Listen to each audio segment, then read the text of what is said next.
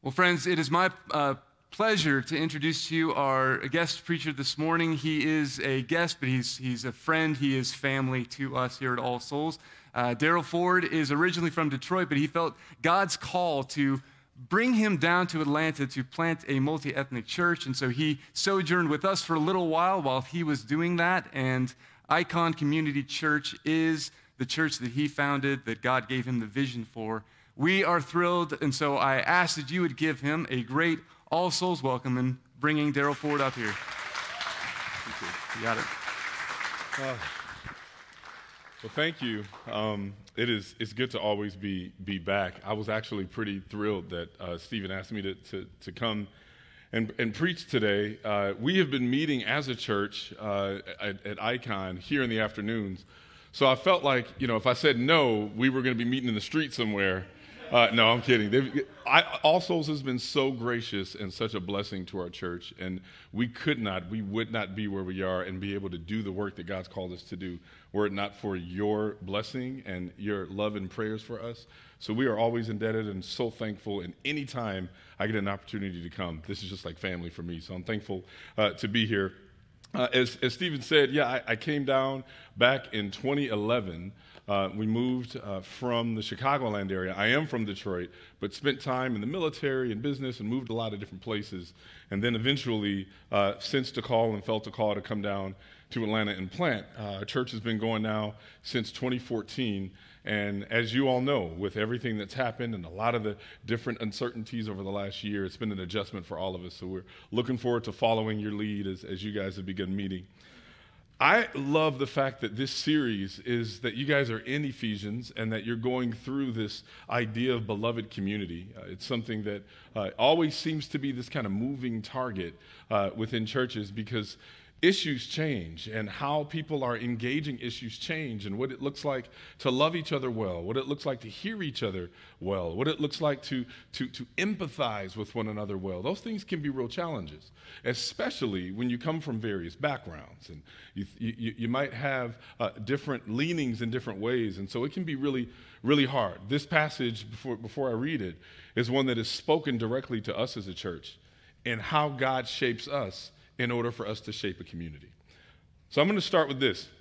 How many of you here love sleeping? I see most hands. The ones who are not are probably workaholics, and we need to pray for you.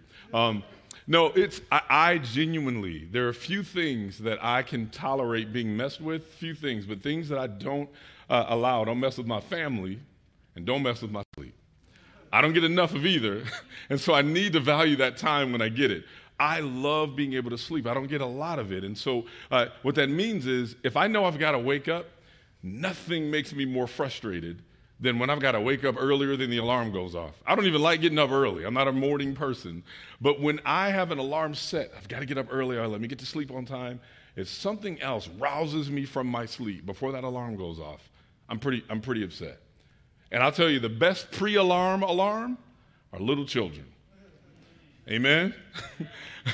I remember my middle child when she would sleep and she would just wake up and it'd be like 3 a.m, and all of a sudden I hear this mouth breathing action standing over me like a 1980s child villain poltergeist thing. Like it's you're there and you're trying to get rest, and you wake up and you see this child waiting over you and you don't know what's going to happen. And I'm like, listen, you're my child, I love you, but I almost treated you like I didn't, because you don't want to be roused when you're sleeping. You're relaxed, you're enjoying that time. I love my sleep. We don't like being forced awake when we are sleeping.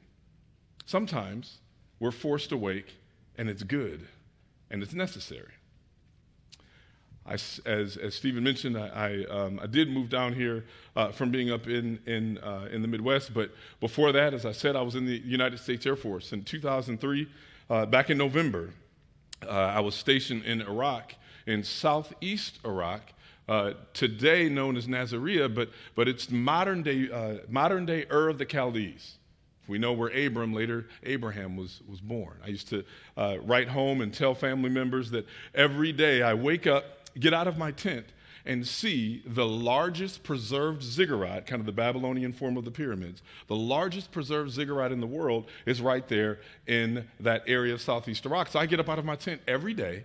I see that same ziggurat that Abraham saw when he got out of his tent every day. Just incredible kind of biblical history that was there. And I remember sleep was very valuable because we worked 12-hour shifts. 12 on, you go home, you're in your tent for a while, you go back, work again, 12 hours. And so I valued my sleep because we worked hard, and so you slept hard. And I remember back in November, it was my first month there, and on November 12th, there was this horrible explosion. We now know what had happened was a suicide bomber in a decoy car had driven through the area where we were camped, and driven through, and everyone started chasing that car. And behind that car was a tanker that also was strapped with explosives, and both detonated themselves. Now, what I remember is I was asleep at the time because I wasn't on duty at the time. So I'm asleep, and all of a sudden, you're hearing alarms go off. And you're hearing people yell, "Get up, it's time to move." And you're feeling the ground shake and reverberating. I had to be roused out of my sleep. While sleeping, I'm totally unaware of the threats that face me and those with whom I'm stationed. I don't know what the danger is. I don't know there's any problem. I'm just sleeping. I'm dreaming. And I remember waking up immediately knowing what I had to do. Okay, they're telling us what happened, or they think they know what happened. I'm going and grabbing my flak vest, grabbing my helmet, going to get my weapon. And all of a sudden, everybody's doing the same thing. We knew what to do once we were roused and aware of the danger. But I had to be made aware. I had to be awakened. Although I may not have wanted to be awakened in the moment, I had to be awakened. 28 people died that day. I remember I would help lead worship at the base chapel, or the camp chapel there, and we were collocated with the Italian military. It was great because that was the best food, so we would always kind of slide over. And I remember we would have some of the Italian military members come and join kind of our chapel choir, and we would have music, and they would love coming and joining our music, and they would bring some of their food with them, and we would have a good time. I remember there was one guy, Fabrizio, and he was a super loving guy. He'd always go to the women in the group and go, "My name is Fabrizio, but you can call me Fantastico," and that was his game, if you will, But I remember when he came later, and he was just overwhelmed with grief because of how many members he had lost and how many folks that had suffered because they weren't aware, right? Because they didn't have the lead time. It just happened. It hit them. And those of us who were on the other side of the camp, we had time to be roused. We had time to be made aware. We had to be awakened, and we had to get to work. I am overwhelmed when thinking about this particular picture and the way God has brought it back to me, because ultimately what we're going to read here is God showing how badly we need to be awakened. And not only that, but how likely we are to push against being awakened. Like I was looking in what we had in liturgy today, right? We're like, "Lord, open our eyes. Allow us to hear, allow us to see." And we say that, and we might even believe we want that. But let's just be real. Most times we'll say, "Open my eyes, but don't open my eyes. Help me hear, but I don't really want to hear. Lead me, but don't lead me." That's really who we are. And we have to be roused out of that, because there's a way in which we are still, or are prone to, sleepwalk. So we're moving, but we're still asleep. And this is what Paul is going to show us as we walk in. So let me just read through Ephesians 2, verses 1 through 10. And then we're going to just kind of walk through a few distinctives that I think we need to maybe apprehend to ensure that we're not maybe guilty, or even to be convicted in ways that we are, of still kind of sleepwalking and not being awakened. Chapter 2, verse 1, "And you were dead in your trespasses and sins, in which you previously lived, according to the ways of this world, according to the ruler of the power of the air, the Spirit, now working in the disobedient." We too all previously lived among them in our fleshly desires, carrying out the inclinations of our flesh and thoughts, and we were by nature children under wrath, as the others were also. But God, who is rich in mercy, because of his great love that he had for us, made us alive with Christ, even though we were dead in trespasses. You are saved by grace. He also raised us up with him and seated us with him in the heavens in Christ Jesus, so that in the coming ages he might display the immeasurable riches of his grace through his kindness to us in Christ Jesus. For you are saved by grace through faith, and this is not from yourselves. It is God's gift, not from works, so that no one can boast. For we are his workmanship, created in Christ Jesus for good works, which God prepared ahead of time for us to do. This is the word of the Lord. Thanks be to God. Chapter 2 here really does move. If you guys have walked through chapter 1 and you see Paul in chapter 1 kind of giving a praise and a prayer in helping prepare these people, this very diverse group of people in Ephesus, start learning what it means to see themselves as belonging to God and what it means to then walk in that. Right? What it means to be prepared to walk in community, in a new community that they had never known before. And so he's walking through a little bit of the nature and the work of salvation. He makes that first priority, acknowledge the very nature of your salvation, which is when he leads us here in verse 1 of chapter 2. He says, you were dead in your trespasses and sins. He says, this is where you started. In other words, another way to think about this is likely your default position. Because we know, yes, we're saved and God has rescued us and ransomed us, and yet there's sometimes the old stuff that continues to pop up. That's the reason why sanctification is this progressive thing, because we're not quite there yet. Which means that the old stuff creeps up over and over again. The old ways of thinking, the old ways of functioning continues to creep up. So we start to return back to where we started at times. So he says, remember, you were dead. Now this dead is almost like a functional death, right? You can still function while dead, but you don't function the way you were meant to. So there's this idea really of kind of like sleepwalking. You're still asleep, but you're able to still move, and you're able to still maybe get certain things done, but you're asleep. The things that need to be awakened in you still have not been awakened. So and for a person that would be sleepwalking to some degree, they're unaware.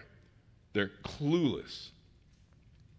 This is why when we look at passages in Romans where we talk about our own brokenness, the idea that our minds, our ears, our hearts, our lips are dead, are asleep, are unaware, are disconnected from the heart of God. No capacity then to do good. And when we say to do good, what do we mean? No capacity then to walk in step with where God is. To have a heart posture that effectively loves the things that God loves and effectively hates the things that God hates. We're always wrestling with that. So we struggle. There are things, I can guarantee you, everyone in this room, there are things that you are committed to or love that God is very much against. That's the nature of sin. So if you're looking at me like, no, that can't be possible, the Bible says the truth might not be in you because we got sin. So that means there are things in us that we're wrestling with because I'm struggling, because I want to cling to, I want to love, I want to sacrifice for, because I love these things. But yet God is oriented against some of these things. And it might not be an actual behavior, but it might be a heart posture. It might be a way in which I view my neighbor. It might be things that I do or things that I withhold, and why. So what God is doing here, and he's often, hopefully, doing this for all of us, is showing us there are ways in which your heart is still not positioned where mine is. And it's actually to our benefit that he kind of rouses us and almost forcibly wakes us up to those things. So he says, you were dead in your trespasses and sins, in which you previously lived according to the ways of this world.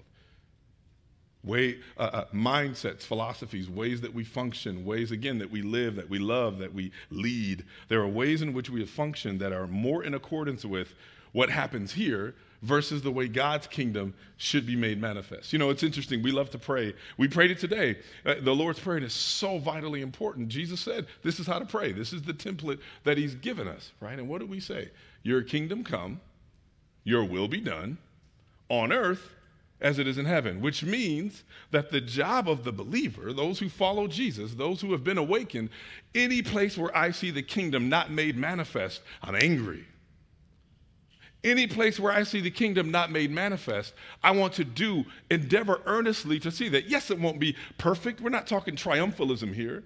But what we're saying is anywhere where God's kingdom is not on display, that's where we enter. That's where we work. That's where we move. That's how we pray. When we speak about things, that's what we speak into.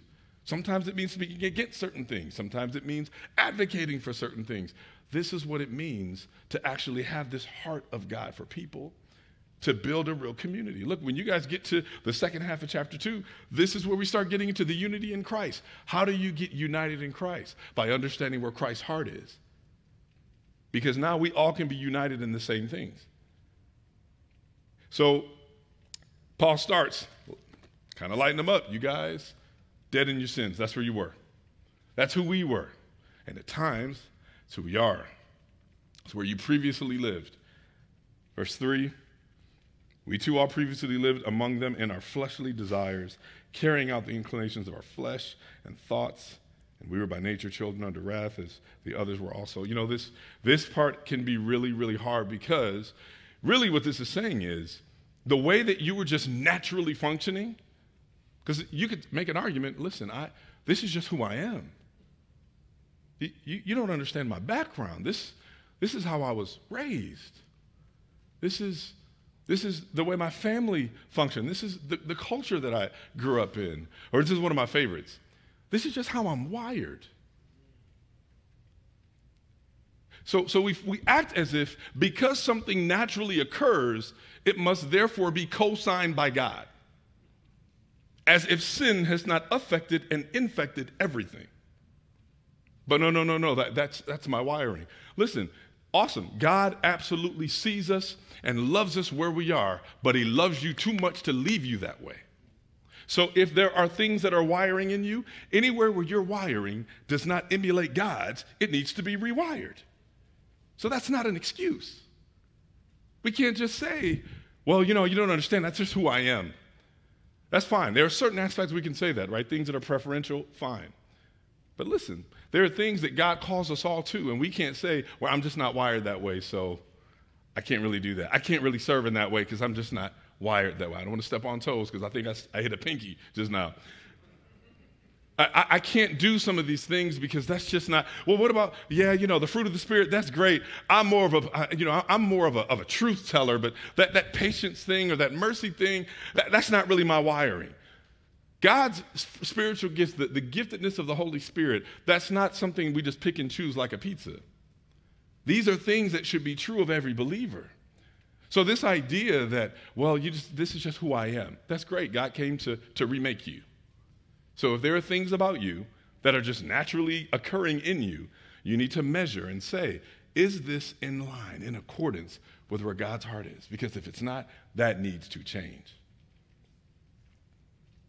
So it's important then that we realize, man, all the ways that I'm just wired that may not be in line with God, if I continue to double down on that, I'm not awake. I'm still sleepwalking. I'm still kind of walking functionally, in many ways, still spiritually dead, but functional. And so how in the world can I love you? Because ultimately what this says is, I love my wiring so much more than I want to submit that to God. So, which means I love myself far more than I love God. If I love myself more than I love God, you best believe I'm going to love myself more than I love you. The old apostle Terrell Owens said it best. I love me some me. And that is the truth. That's an old NFL player, y'all. Don't call me a heretic. I don't think he's an apostle, trust me. But it's true, right? The way we function is I love myself more. I may not say it, I may not express it that way, but that is functionally how things work. I love myself, I worship myself, I create ways to justify the things with my wiring, with my culture, with my interpretation of a thing, or whatever it is. And I worship that more. And so I don't realize that. I might even think that I'm doing things spiritual, but I'm still functionally sleeping. I'm still sleepwalking. And that's the reason why Paul has to remind them, you were dead, you were asleep, and you were made alive. You can look at verse 4, and he says, but God. We always love, this is such a great thing, right? We always get to the but God. It becomes a great preaching moment. But it's that but God doesn't become really important unless you realize just how dead you were. It becomes a nice preaching point, except we miss the gravity of it if we don't understand just how far asleep we were, and sometimes still are. Listen, what this means is we don't necessarily even have to take pride in being awakened, because we realize we didn't wake ourselves up. God is the one who did it. God is the one who does it. God said, while you are many times willfully sleeping through what I've called you to do, while you are willfully rebellious, I loved you enough to rouse you in order to awaken you so that you become aware of how far away you are from me. Let me ask you a question. How do you respond when you get called out on a thing? Maybe a better question. When's the last time you've been called out on a thing? If it's been a while, the problem might be you. Because ultimately, as believers, we should be always going, I know I'm not fully formed. I know I don't have everything together. I know that things are still needing to be reworked in me. So at some point, if I'm in community, in a loving community, there are going to be things that are going to come up. There are going to be things that great. It may not be something direct. Maybe people don't have to say, I have a list of petitions that I've noticed in your character. I just want to be able to bring those things up. We're not saying that. But there will be issues that come up. There might be disagreements that come up. There might be emotional or visceral reactions you have to a thing or an issue, and you think you're rooted in God by doing that, and you probably need to be challenged and go, wait, is my frustration with this in the right places? If I'm angry isn't bad. The Bible says be angry, don't sin. Am I angry at the things God is angry at? Because if I'm not, then there's something off.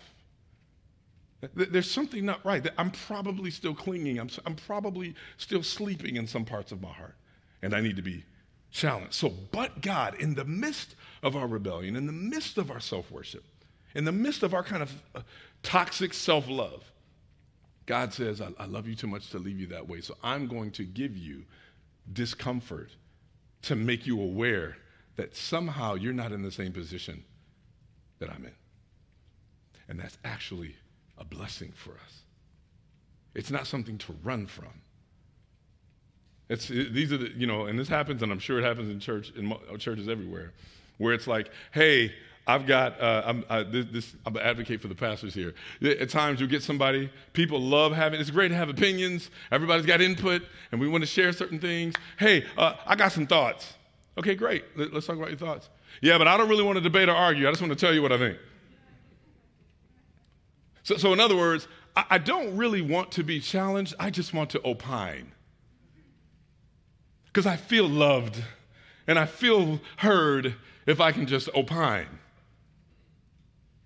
Am I meddling? All right, I'll step off that for a minute. So if we're going to be remade, we've got to be aware of all the ways that we are self-worshipful, because that's the way we still stay asleep. We've got to be roused from that. So in verse 5, when Paul says you were dead, but basically he's saying you were asleep, and then God made us alive with Christ, even though we were dead in trespasses. You are saved by grace. This is a great, incredible mercy of God. It's an incredible picture of God being rich in mercy, this idea of giving us something that we do not deserve. It's rooted in many ways, points back to the Hebrew root chesed, which this picture of almost loving kindness, this picture that they almost had to create an English word to translate it because there was nothing we had in that way. This idea that he is so devoted and loving and committed to us. And also, it's the type of word that shows up when it's given spontaneously when people are in their greatest need. And so God is like, listen, you're sleeping and you think everything's fine because you're asleep. You don't realize just how bad things are. I see you're still in your greatest need. In other words, I meet the needs you don't even know you have. And then I make you aware that you had them. This is the love, this is the grace that he's showing us. So when he gets to, finally, when Paul gets to 5 and he says this, he's made us alive with Christ, even though we were dead in trespasses, you're saved by grace. This is such an incredible picture because he's basically saying, God is saying, I intervene by waking you up. I intervene by waking you up. I intervene by making you aware of your sins. I intervene by making you aware of all the ways that you were out of position, out of relation with God and his heart. Now there's a word, sorry, I'm getting ready to really go a little bit far here. There's a word that is used today that in some ways is good, in some ways not used as well, that describes what it means to become aware of ways in which we might not be where God's heart is on certain issues. And it becomes used in some very unhealthy ways and some healthy ways. What word is it? Woke. The word woke. Now, before we have the collective pearl clutching here, let's just kind of step back and think about this, because you might have this reaction to the semantics of the word, or there's a natural built-in pride when somebody says woke because they're acting like they get something that I don't. Or because the ways it's been heavily politicized, and so that becomes this thing. Well, I'm going to avoid it altogether because it's used politically. Well, we got to be real careful because the word Christian can be used that way too. So let's just step back from the connotation of the word for a moment and look at the historical context of said word. Maybe we can get to a real denotation here so we don't get it all twisted and we miss the point, right? We put the emphasis on the wrong syllable sometimes. So think about this. Problems, right? When we think about wokeness or we think of whatever that means, let's go back through history. In 1854, there was a group of folks who were very much trying to make people aware of the dangers and aware of the ways in which slavery was so out of line with God's heart. They had a group and they were known as the Wide Awakes. And the Wide Awake movement was a movement that was largely responsible for trying to end and oppose the spread of slavery. Became a huge part of the iteration of the Republican Party that was then the party of Lincoln. And in 1860, that became a major moniker that was used. And so you saw that word being used. Then you started seeing it make its way specifically into kind of the African-American vernacular in the early 20th century. Black folk singer Lead Belly used this phrase in a song called Scottsboro Boys, which was a song about some boys who had been accused of assaulting 2 white women who we now know that was not true, but they ended up being killed and lynched as a result. And so he made this lyric in one of the songs, and here's what he said. In the song it says, I advise everybody, be a little careful when they go along through there. They best stay woke, keep their eyes open. In other words, remain aware of the things that are in place that maybe, based on who you are, where you're from, you might be inclined to overlook. You might be inclined to not even be aware of it because you might be sleeping through it. 1940, there was a major issue for black miners and along the Appalachians. And so there was a major issue and major demonstrations and some major injustices that had happened within labor relations. And one man was interviewed by the local newspaper, and he said, let me tell you, buddy, waking up is a lot harder than going to sleep, but we'll stay woke up longer. Forget about the way it gets politicized. What is this really showing? That people are going, hey, there are things that are unjust. What does God say he hates? We love to bring up things that are abominations. What's one thing that God says is an abomination? Unequal weights and measures, which means the same vitriol we have for the other abominations that we love to harp on, do we have the same for injustice? How can you be a beloved community if you don't have God's heart for the things that disrupt community? In other words, if I'm able to overlook the things that are affecting my neighbor, I'm still asleep, which means I need to be awakened. So call it whatever. If we don't want to say woke, that's fine. Say spiritual wakefulness. That sounds nice and sweet. Let's do that. Whatever it is that keeps us from, again, clutching the pearls, and so that we can focus on what the real point is. Get to a place where we become aware. And the reason why God, think about this, in Ephesians 5:13, you guys will get there later, but I'll jump ahead real quick. Ephesians 5:13, you see the same kind of thought pop up, right? 5:13, he says, everything exposed by the light is made visible, for what makes everything visible is life. Therefore it is said, get up, sleeper, and rise up from the dead, and Christ will shine on you. This idea that all of a sudden a bunch of, group of people just made up this idea of wokeness started with God. Being awakened to the ways in which we are missing and sleeping on God, that's always been a part of his mission. So maybe the word needs to be redeemed. Amen. We redeem it, but that's something we're called to be. That's something we're called to engage. God, give us a spiritual wakefulness. And listen, you might feel, oh man, that stuff. Think about this. The folks who would hear from God, they often had to hear about how many times they're missing things, how many times they're overlooking. Oh, we got to hear about this again. How many times do I have to be reminded of this? How many of us have said that before, though?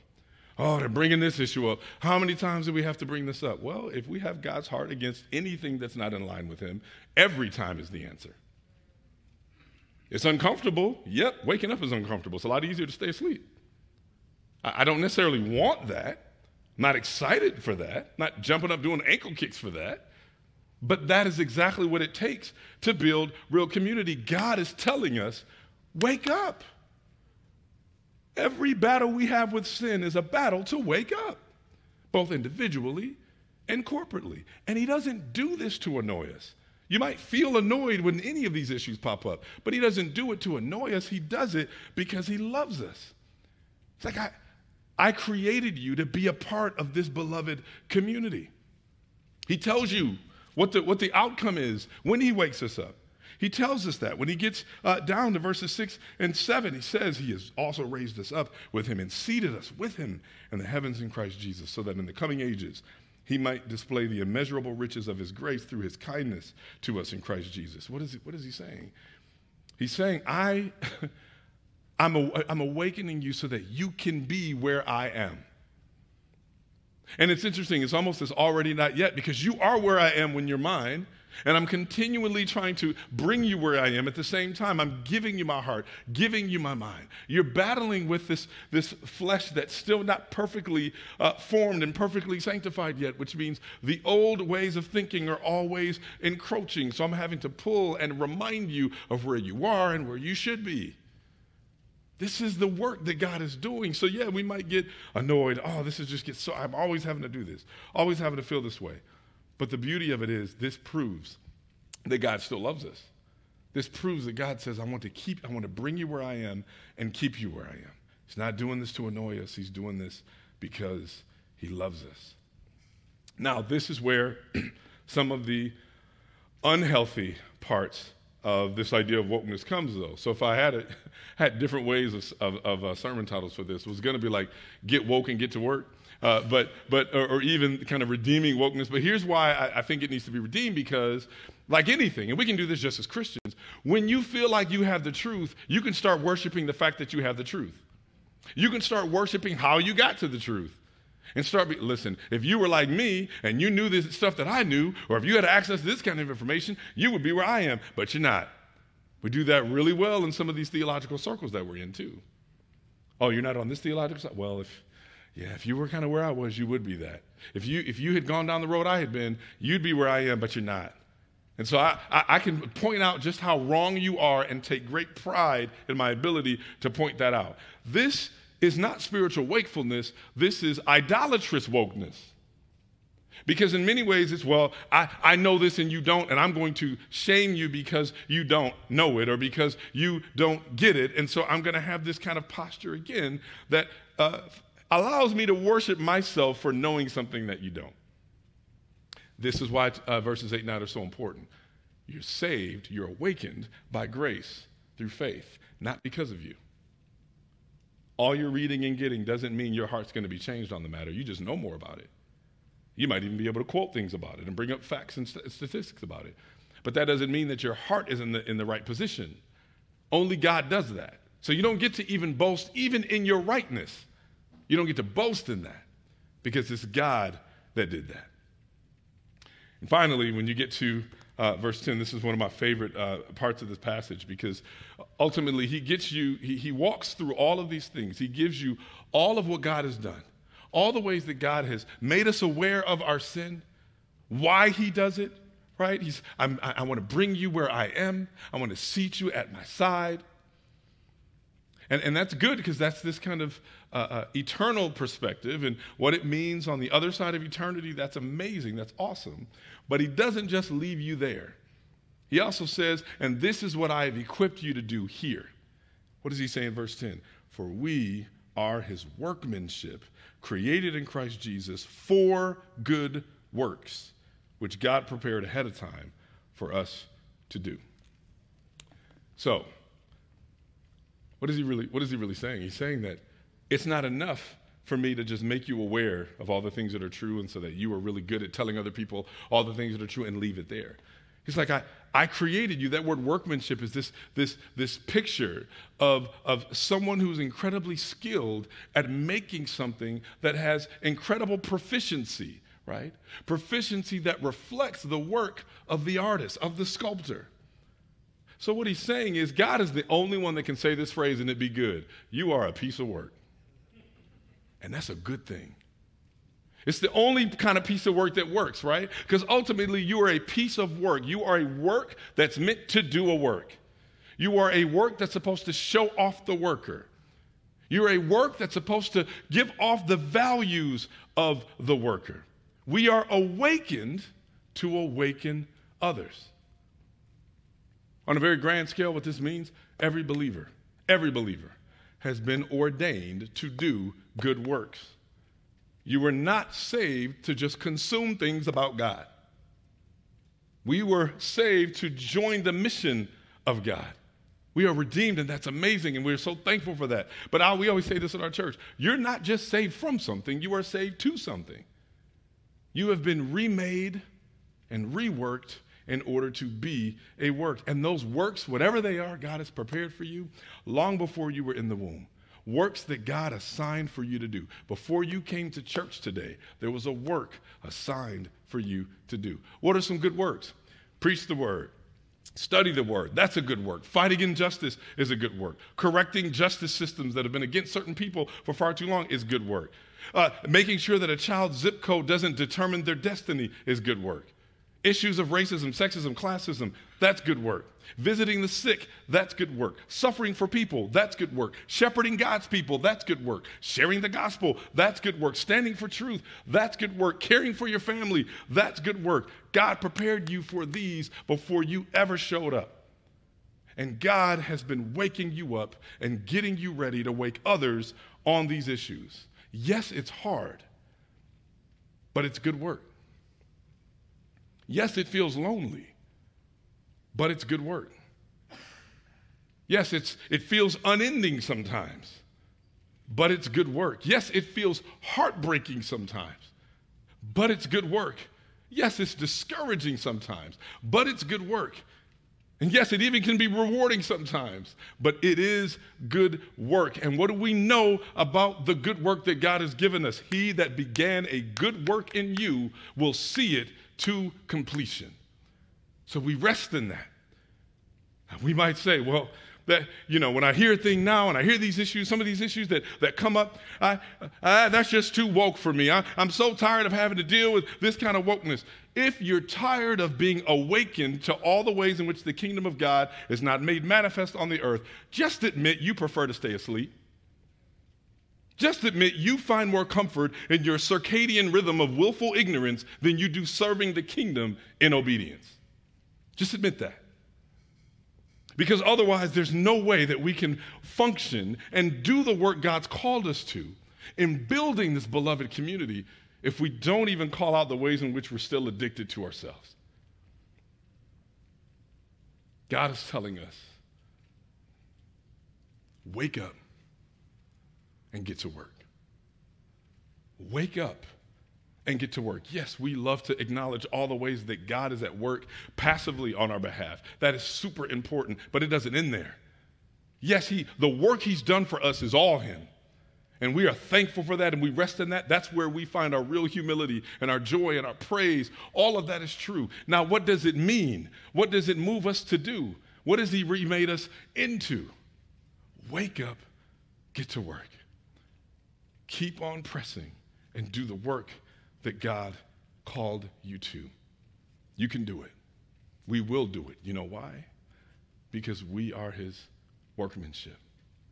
We are a piece of work that God put together so that we can build this incredible community that God authored and promises to finish. Amen? Amen. Let's pray. Father, as we are reminded of our own sleep, our own proneness to stay asleep, our addiction to the ways in which we have thought, the ways in which we are wired, the ways in which we feel about things. God, I pray that even in your convicting us, that we would be ever aware that ultimately we don't even need another platform or another phrase. We don't need another party. We don't need another argument. Father, we desperately need your Spirit to awaken us daily, moment by moment. And Father, I pray that even as you do that, that we not find ourselves in a place of pride, or that we not find ourselves in a place of self-flagellation because of all the ways we may have missed it before. Let us find grace and mercy in the ways that you arouse, the ways that you wake us up, the ways that you rouse us from our sleep. God, we pray that we would be done for your glory, not for our own. God, I pray that you help us get to work. I pray that people know the church of God, the people of God, for the ways in which their community is so loving and so aware and so awake that they know they can be trustworthy. Father, we know you've told us that we are supposed to be this picture, this foretaste of the kingdom that's coming. I pray that even in the work that you've called us to do, that people see our work and say, if that's what the kingdom looks like, then give me a ticket. Father, let this be true of our hearts. Make us spiritually uncomfortable in ways where it's not, for your glory. In Jesus' name we pray. Amen. God bless you. Thank you.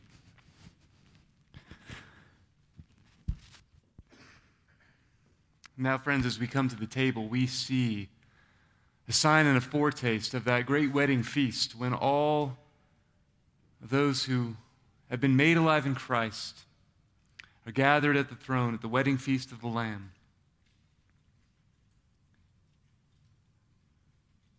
At this table, we see how God's mercy that he showed for us and that he made us alive in Christ, even though we were dead in our transgressions. In his broken body, in his poured out blood, his mercy, his grace is for us. And so as we come, let us pray. The Lord be with you. Now lift up our hearts. Let us give thanks to the Lord our God.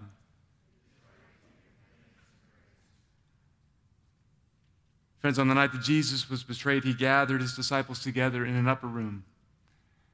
And after he'd given thanks, he took the bread. And he broke it, saying, "This is my body, broken for you.